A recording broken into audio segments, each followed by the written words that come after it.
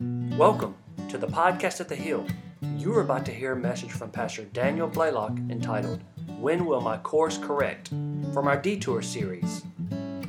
We're continuing our series this morning on detour. Say detour. And when we arrived on campus this morning, our staff experienced a detour. Amen? We drive up and the kids' hall has been flooded, and apparently a copper line and a fitting had come loose from a toilet, and we had water everywhere. Amen?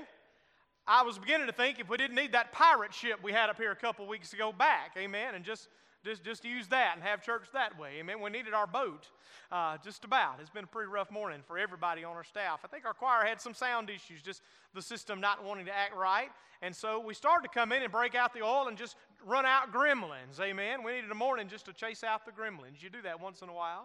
That's how it goes. And I thought about the detour we took this morning and the detours we've been preaching about, amen. My dad used to have a phrase he would say whenever people would complain about unexpected things, and he would say, "Son, that's just life going on." You ever heard that? That's just life going on. And I want to tell you, if there's one thing that is normal about life, it is abnormal situations that pop up on us unannounced and unexpectedly, amen? And we've been talking about those things, and we've been calling them detours. Say it one more time. Detours. The dictionary says a detour is to turn aside. It's a roundabout way, a deviation from the direct way, a route used when the direct or normal path is closed. It is a circuitous way. I love that. We feel like we're often going in circles to get where we should be able to travel in a straight line, but life is often not a straight line. Sooner or later, every Christian faces a detour. On the road to destiny, our path gets rerouted by an unexpected setback. The children of Israel experienced that on the way to their deliverance in a couple ways. We talked about last week one setback, one detour that was not their fault. Say it wasn't their fault. Whenever they came to the Red Sea, the Bible says there was a straight route that would have taken them to the Promised Land in about a 3-week course. The problem was that path led right through the country of the Philistines, and God knew that His people would face war if they went that way. So the Bible says God didn't take them that way, even though it was the shortest route, because God knew they weren't ready to travel that pathway. So God took them on a roundabout way, Exodus says, and the Bible says He took them on the wilderness path. Say the wilderness. You ever been on the roundabout way through the wilderness? Yes. And sometimes you end up on that path and it is not your fault in any way. God rerouted His people because for reasons that Israel could not understand at the time, God deemed it best to take them on a detour to get where they were headed. But today we're going to study a different detour that Israel experienced on the same journey. And this one was their fault. Say, it was their fault.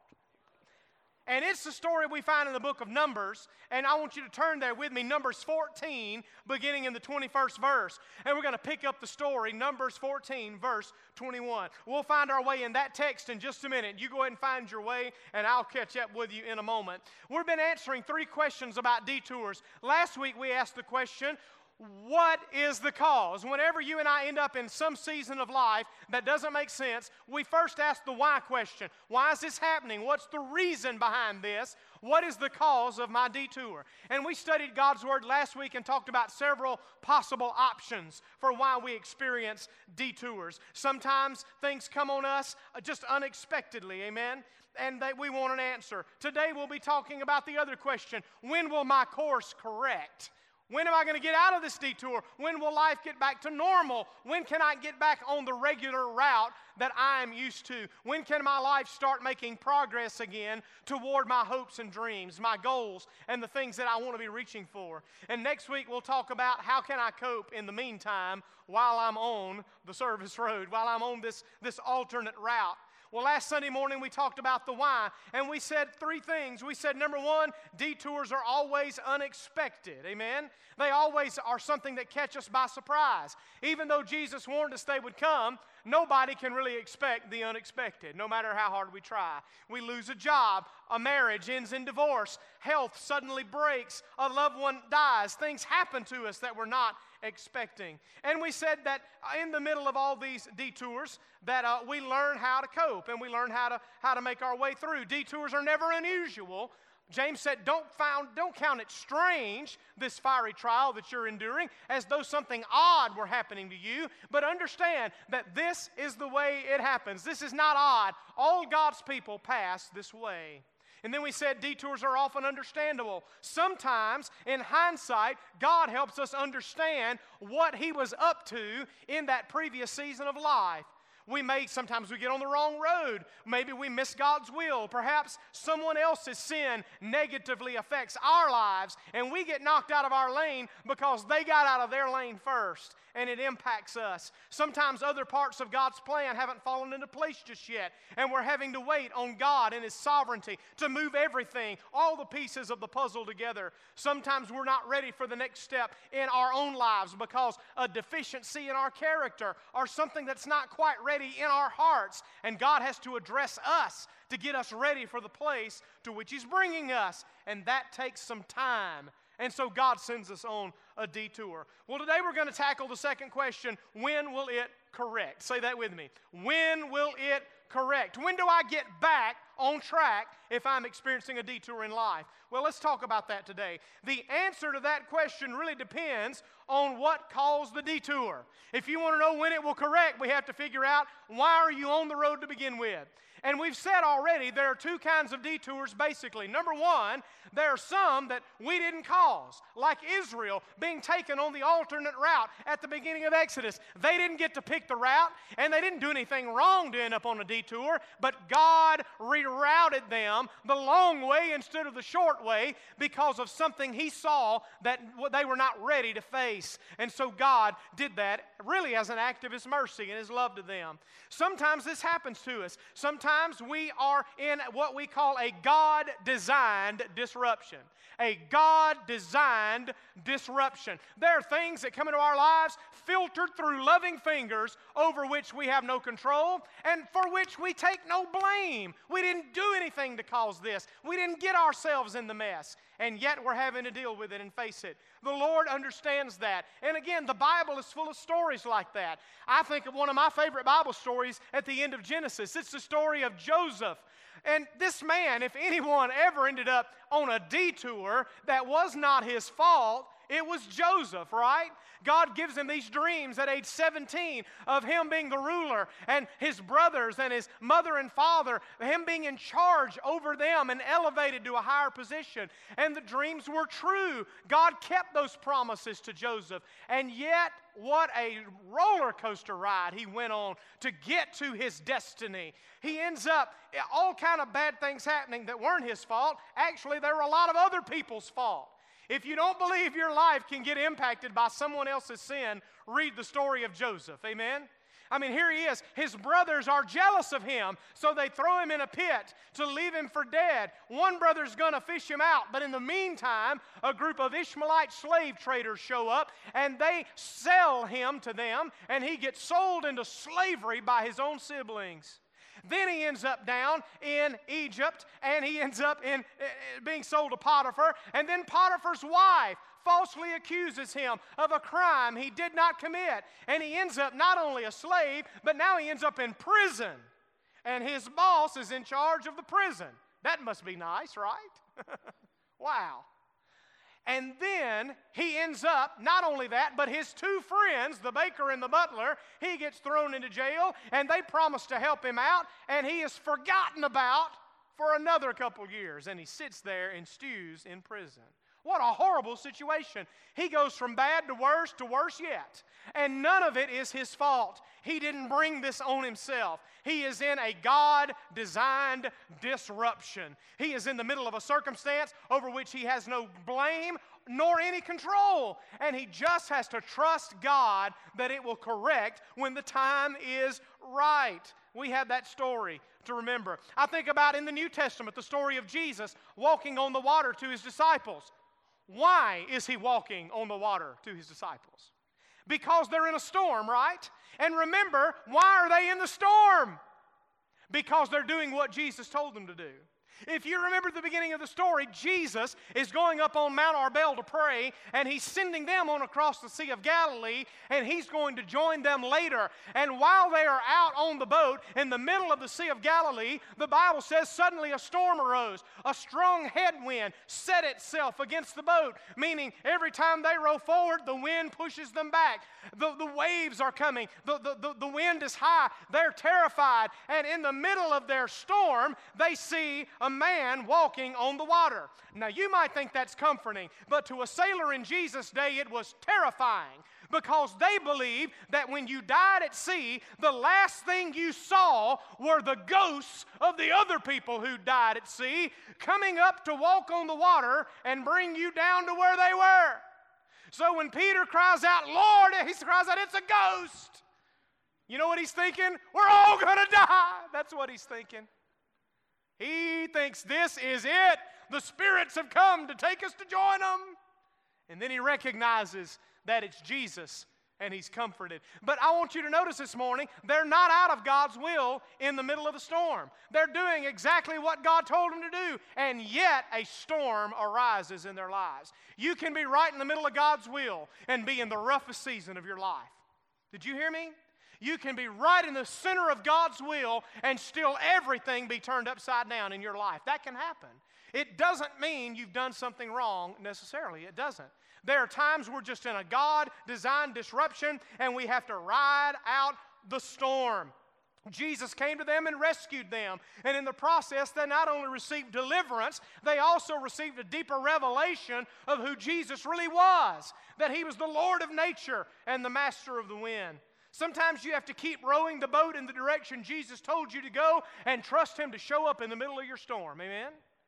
And yet there are times, and I would be not fair to you as your pastor if I didn't warn you about these times. There are other times when I'm not in a God-designed disruption. There are times I am in a self-inflicted distraction. There are times in life whenever I'm in trouble and I drove myself to that location. Do you hear me? There are times we're in the midst of a detour of our own making. And we have to allow for that possibility, and we need to check our situation and find out, Lord, did I do anything to land myself in the trouble that I'm facing? Sometimes the answer is no, but sometimes the answer is yes, indeed. Yes, indeed. Have you ever been right in the middle of a mess that you made? Just me. Well, I'll go home and preach this to myself. Me and R.J. Brown have been in the middle of a mess that we. R.J., I'm going to preach to you, okay? You and I have been there. Amen. Tonight I'm going to preach about lying. The rest of y'all come back, all right? Come on back. Amen.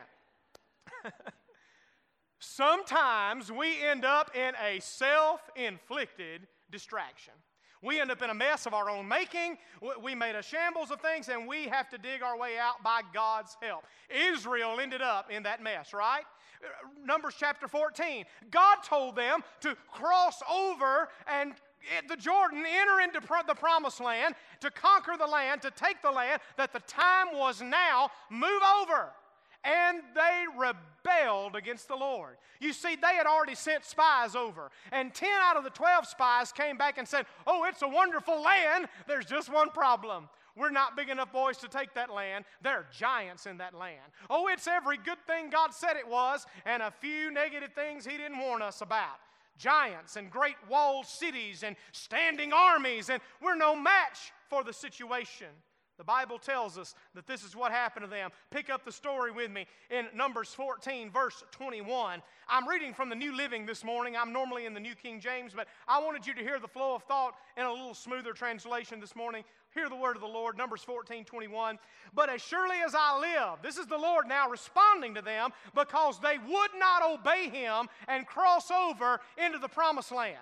But they backed up and got fearful. This is what the Lord says. As surely as I live and as surely as the earth is filled with the Lord's glory, not one of these people will ever enter that land. Wow. How many of you think God's mad? God's incensed.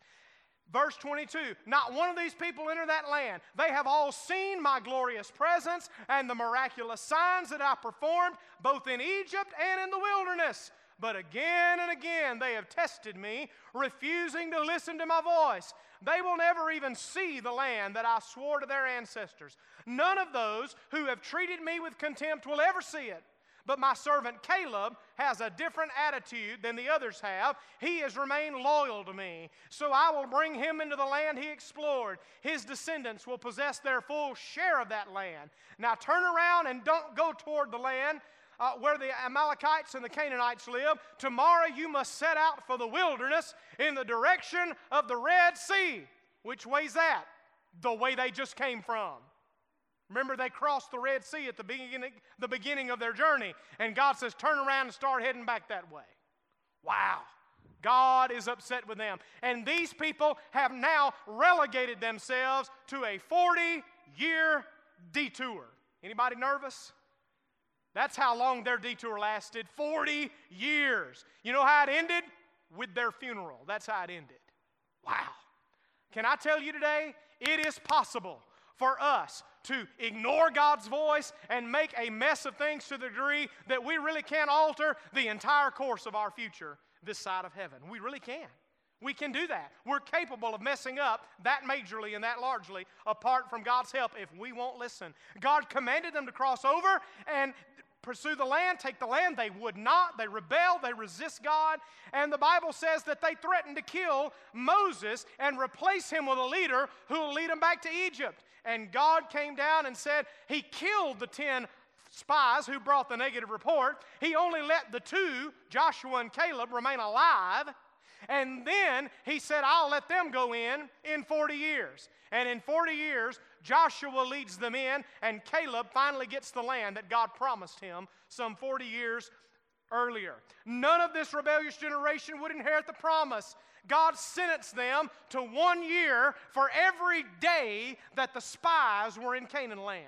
They took 40 days to spy out the land, and God says 1 year for every day that you tested me. 40 years they wander around, and God says, you'll never inherit the land. I'll give it to your children and still keep my promise that I made to your father Abraham. Wow. Talk about a self-inflicted disruption. This was a major one, amen? I hope none of you are in the middle of one quite this large today. I don't believe that you are. But let me tell you today, if you find yourself in the middle of a mess and you suspect it might be a mess you made, what do you do then? Because the reality is, at least for RJ and I, we sometimes do this.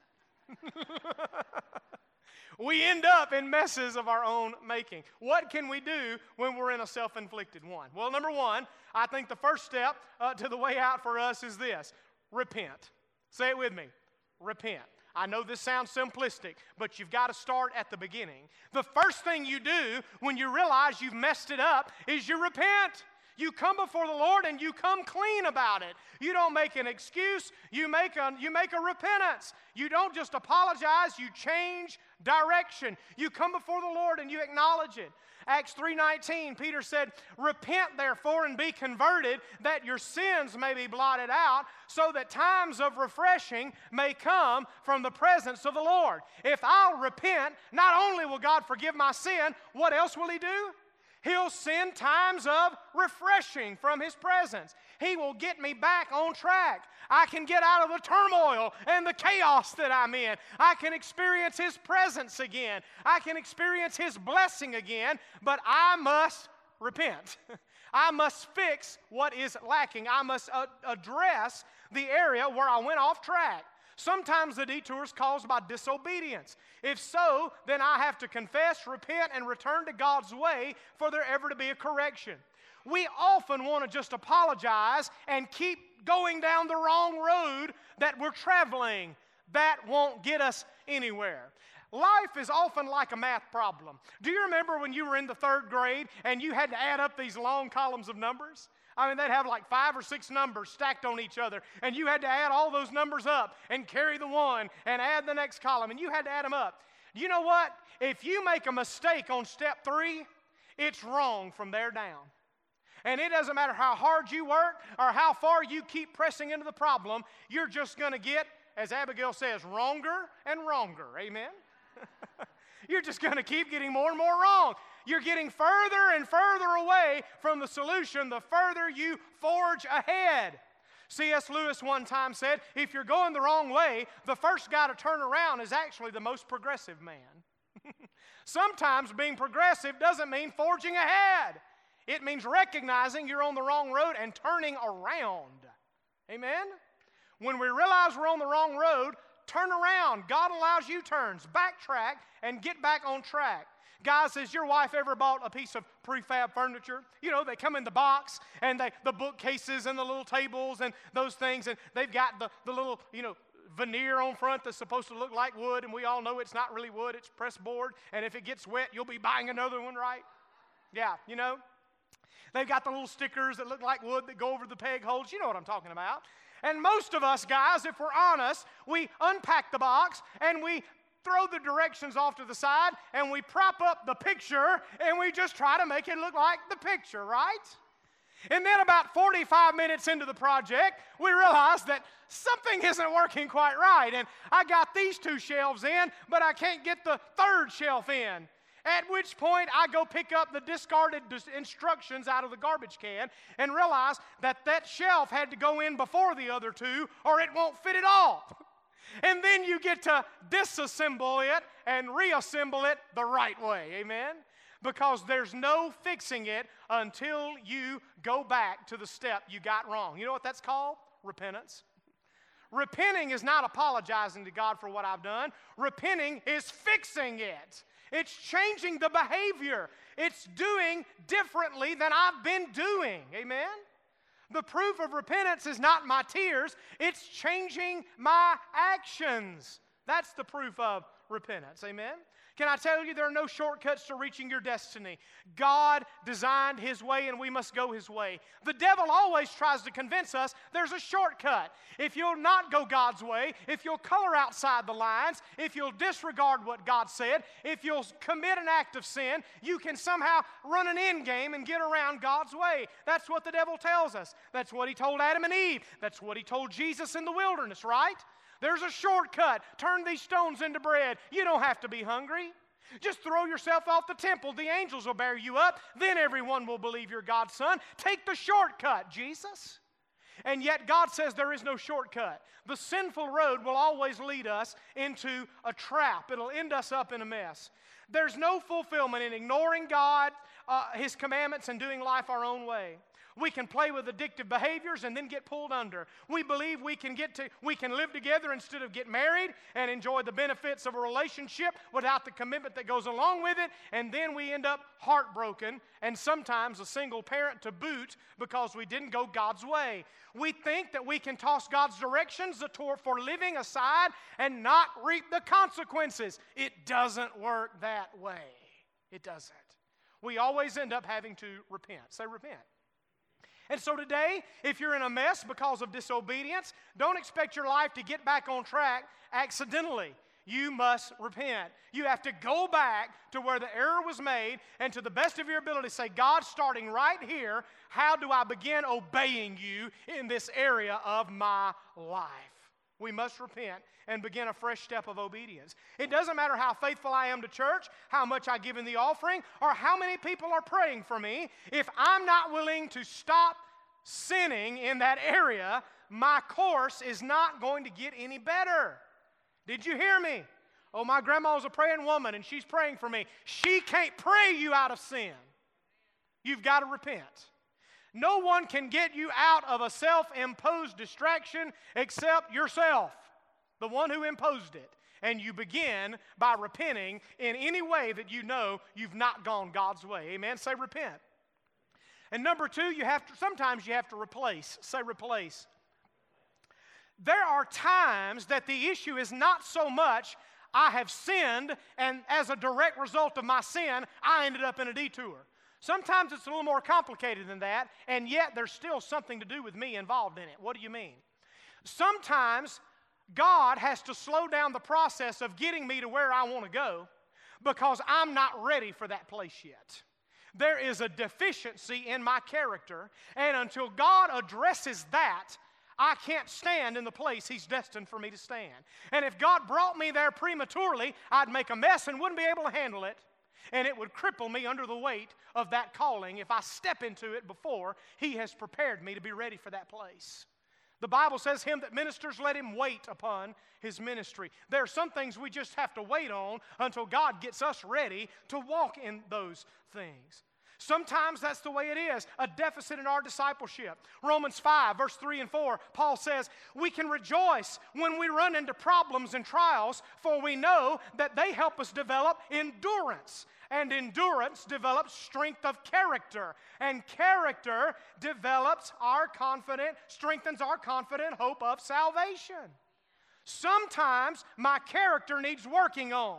And the way God works on character is He sends a trial that I must endure, and that endurance develops my character. Amen. You know, they say that whenever someone makes these big clay pots and they put them in the fire, that the way they know they're ready is if they're not ready, when you thump them, they thud. But they're ready when you thump them and they sing. You know, I wonder sometimes if when we're in the trial, God doesn't thump us.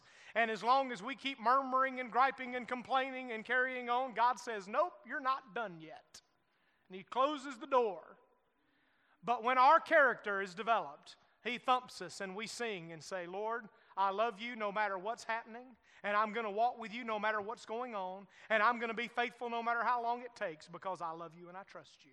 God says, there's the song I'm looking for. We can turn off the oven now. Sometimes we have to replace something. What do you mean replace? We have to replace or allow God to replace the thing that's wrong in our character with what He's trying to build in its place. We have to let God address these issues in our lives. Let me give you one more verse, 2 Corinthians 4 and 17. Paul says, for our light affliction, which is but for a moment, is working for us a far more exceeding and eternal weight of glory. Did you see that? Our light affliction. You say, it doesn't feel light, which is but for a moment. It's been going on for years, Pastor. Doesn't feel like a moment. Well, in light of eternity, it's going to be a moment. Amen? Amen. God says a day with the Lord is 1,000 years, and 1,000 years is a day. Amen? Amen. Lord, Lord, how much is $1 million to you? Oh, about 25 cents. Lord, how long is a day? How long is 1,000 years to you? Oh, like a day. Lord, can I have $1 million? He said, in a day. Our light affliction, which is but for a moment, is working for us. Do you see that line? I love that. Now, most of us, if we wrote this verse, would say, my light and momentary affliction is working on us, right? Because that's what it feels like. This thing is working on me. It's working on my nerves. It's working on me. I can't hardly handle this, Pastor. No. The Bible didn't say it's working on us. What did Paul say? Our affliction is what? It's working for us.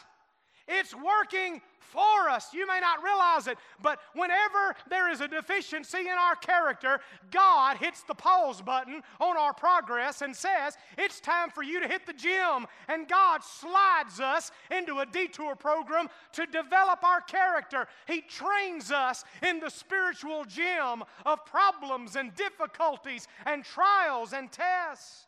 And our trials aren't there to work on us, they're there to work for us. God is still working into our lives what He needs to develop in order for us to move on to the next step. The gym, God's toning up some areas that He's still developing. He's causing us to hit the spiritual weight room and getting us in shape for our next assignment.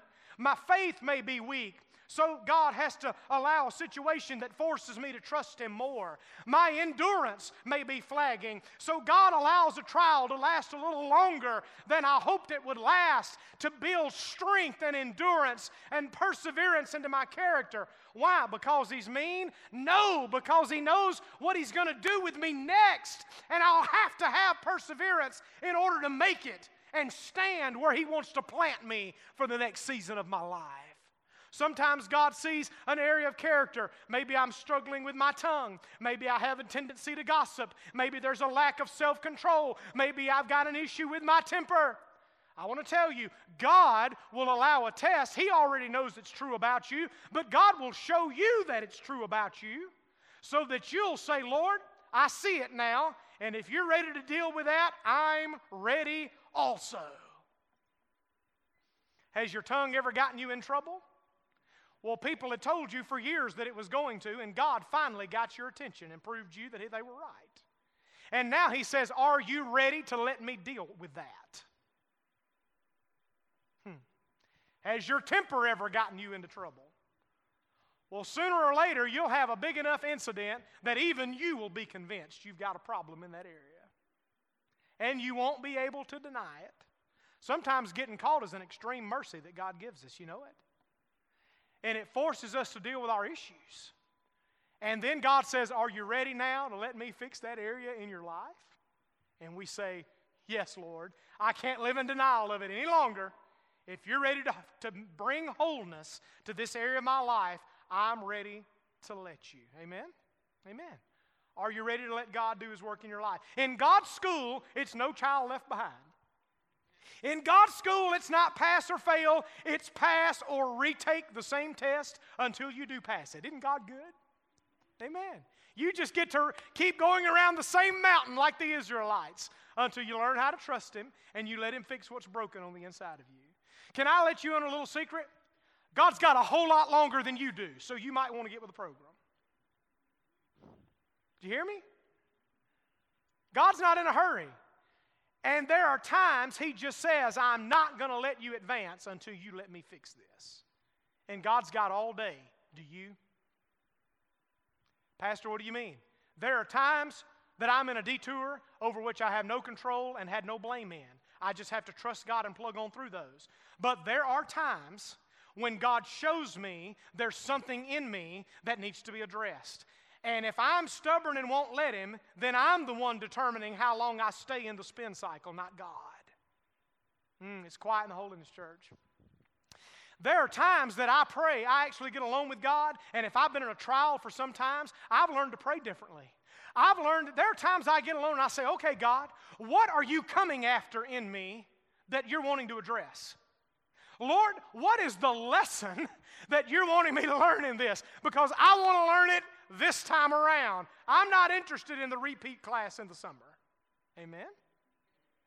Some of us would do well to get alone with God and say, Lord, I'm ready to progress. What do I need to do? What do I need to learn? What underdeveloped area of my life needs to be replaced with Christ-like character so I can get back on track quickly with your plan for my future? Number one, repent. Number two, replace. Allow God to build into you what's lacking. And number three, sometimes we just have to regroup. Say regroup. I'm closing with this. There are times whenever what we had planned, listen to me, is just not the same thing God had planned. And it doesn't matter how hard we push on it, it isn't going to happen. It doesn't matter how long we wait on it. There are times when the route we picked for our lives just hits a loggerhead with what God has said. No. There are times God says yes, but there are times like a good parent, God says, no, I'm not doing that for you. That's not my plan for you. That's not my will for you. And in those moments, to keep on plowing ahead is not endurance. It's not perseverance. It's stubbornness and hard-headedness. So there are times we have to regroup. Say regroup. We have to come before the Lord and say, Lord, am I the one who's on the wrong side of this issue? Lord, am I the one who's reading this wrongly? Do I need to address this? Do I need to figure out what your will is and stop insisting on my way? And I need to regroup and get on the same page with you instead of trying to talk you into getting on the same page with me. The goal of prayer is to get God's will done on the earth, not to get my will done up in heaven. The prayer is, let your will be done on earth as it is in heaven, not let our will be done in heaven as it is on earth. The goal of prayer is to get on the same page with God and for God's will to get accomplished. Prayer is designed to align my heart with God's will. There are times, though, we try to use prayer to bend God's will to our will. And it's times we have to readjust and say, Lord, this isn't working, is it? He says, no, and it's not going to. I need you to line up with the way that I'm going. Amen. That's how it works. There's a story years ago from the Navy of a battleship at sea during routine maneuvers and in heavy weather for many days. And The captain, who was worried about the bad weather conditions, stayed on the bridge to keep an eye on everything. That night, the lookout on the bridge shouted suddenly, "Captain, there's a light bearing on the starboard bow." The lookout replied that it was, he asked him, he said, "Is it stationary or moving?" And the man on the bow said, "It's stationary."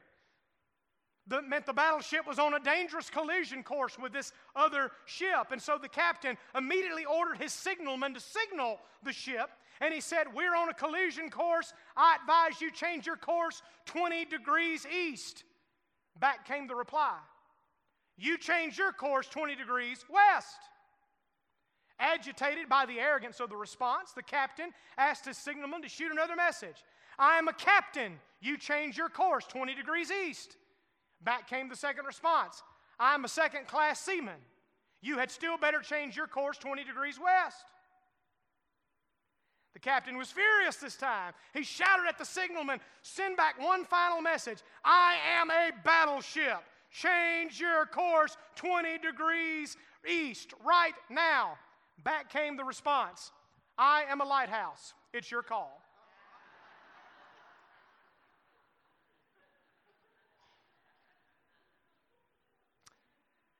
I want to tell you, friends, there are times we ought to go back to singing, and I thank God for the lighthouse. Because times that the problem is simple. You and I are just plowing ahead in the direction we think we ought to go. And God says, "That's not my way. That's not my plan. That's not what I've got. And if you keep going, you're really going to end up in trouble if you keep going down this road. What I need you to do is hear my voice, get on the same page with me, regroup, and let's do this thing the right way, and let's do it together." Amen? Sometimes we have to do that. Sometimes it's difficult to discern God's will in a particular situation. When God's Word makes it clear that we're praying and acting according to His will, then we persevere and we plow ahead and we trust God. But when we're out of God's will on a matter, don't be stubborn. Allow God to correct your course. Years ago, a dear friend of mine, I was struggling with this question of God's will, and he answered the question for me, my buddy at Holmes Community College. He just got married, and he had his wedding ring on, and he said, "Daniel, let me explain how God's will works." He was a pastor's kid, and Paul said, "Daniel, imagine this wedding ring is God's will." He said, "The inside band is God's will for your life. The outside band is God's Word, the principles that He's revealed in His book." And he said, "The inside band will never lead you outside of the outer band. God's will is always within God's Word. God's plan for your life will never break the boundary line of God's principles that He's given you in His book. If you have to violate God's Word to do something, you're out of the will of God. If you have to disobey a command of God to do something, you're already far afield of what God wants you to be doing. Because the will of God is within the Word of God. The plan of God doesn't violate the principles of God because they're based on His character. Amen? When God's Word makes it clear, move ahead. There are moments we keep pounding on doors that God has providentially shut for our own good. Revelation 3:7, Jesus told the church at Philadelphia, "These things says He who is holy and true, who has the key of David. He opens and no one shuts. He shuts and no man opens." There are times in our lives that God just shuts the door, and no matter how hard we beat upon it, He says, "No, I'm not doing it that way." And we have to regroup. Recently in my own life, I faced an issue in prayer. I couldn't get it to work out the way I hoped it would, no matter how hard I prayed and how diligently I worked. Finally, I decided the problem is me. And it's time to change my prayer and give God a prayer He can't answer. And so I fell on my knees and said, "Lord, here's the deal. Above everything else, I want your will in this situation. If my praying has been wrong-headed about this, then you just do what needs to be done. Give me peace about it, and I will accept it and move forward with it." And within a week, the Lord did exactly that. There are times to keep praying. And there are times when the Holy Spirit says, you need to adjust the prayer and give God a prayer He can answer. Because you're praying out of the will of God. Anybody still with me? Let me ask you today as we close, and we prepare to go and enjoy lunch somewhere. Is it possible today that you're in a detour, that there is something you can do something about? I'm just asking. You're the only one that can know the answer to that. But you know what I found out? If I'll get alone with God, He'll whisper the answer to my heart. He'll let me know. If there's something I'm supposed to be doing, I don't believe that God plays hide and seek with us. I don't believe He's mean and capricious. I don't believe that God, if there's something I'm supposed to be doing that I'm not, I don't believe God will hide that from me until I stumble upon it on my own. I believe if I love the Lord and my heart is turned toward Him and I'll get honest with God, God's a good enough God and the Holy Spirit is a good enough comforter that He'll whisper into my heart, Daniel, there's an issue here and I'm drawing your attention to it and I need you to address this area. And when you do that, things will get back on track for you like they ought to be. Would you stand with me all over the Lord's house as Chad comes and we prepare to go?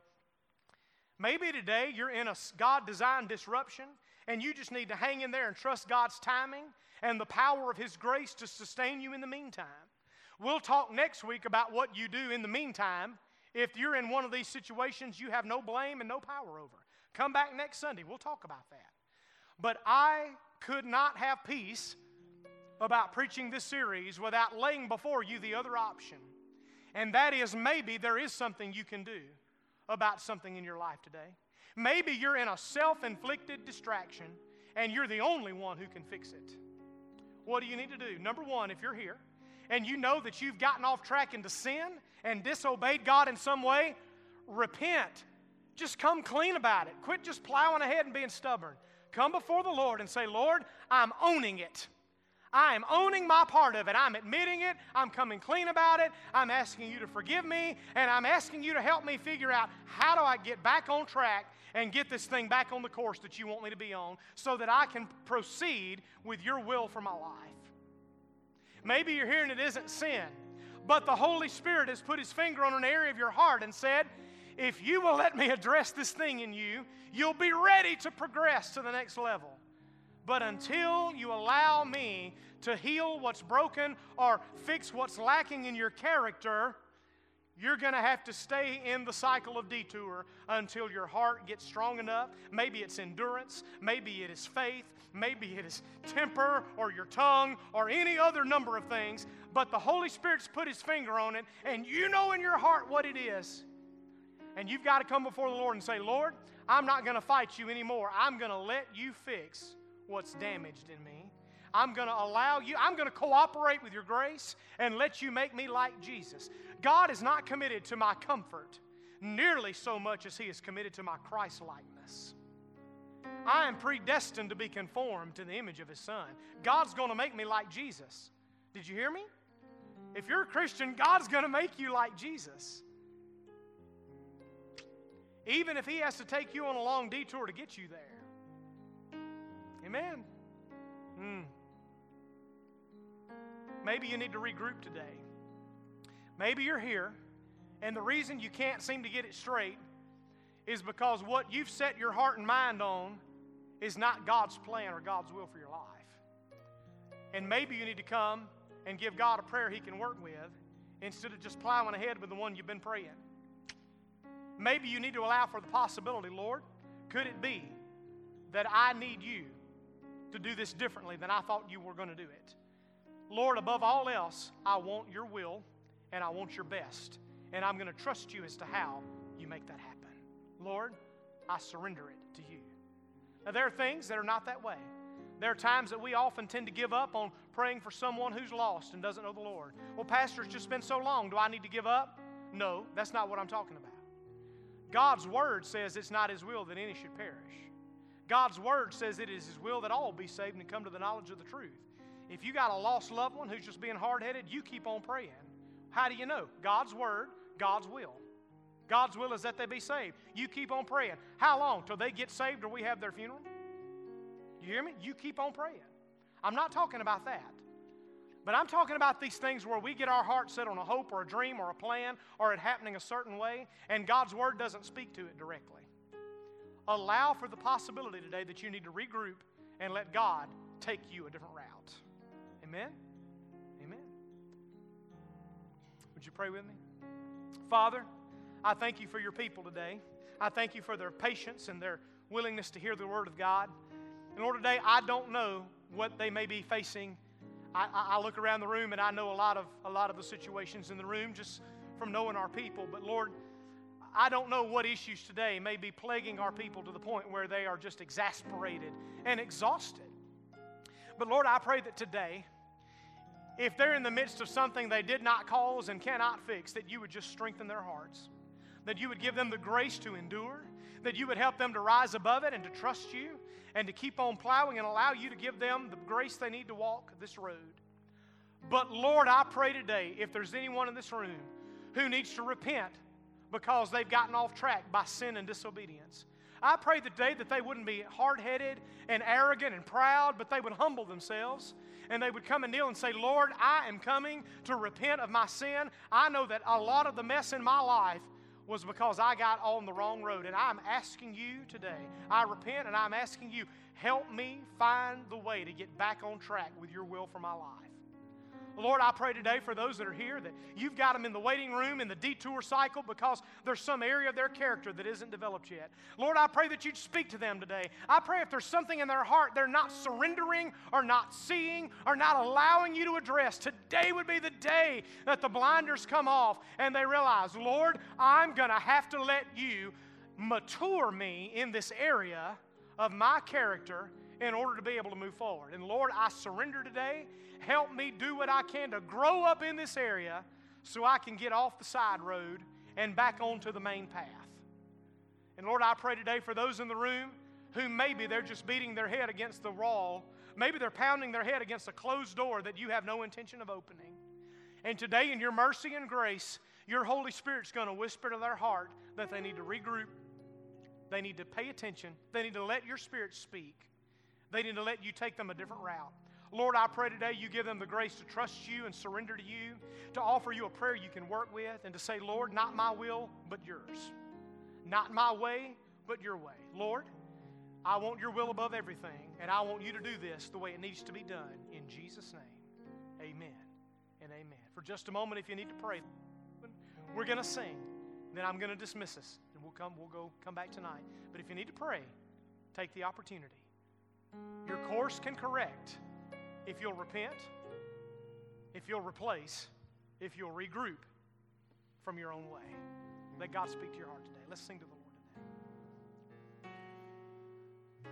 today. Thank you for listening to our podcast Up the Hill. We pray that you were blessed by this message. For more information on what's happening at the Hill and to stay connected, visit our website at foresthillcog.org. Join our Facebook page, facebook.com/foresthillcog, or download our app from the iTunes or Google Play Store.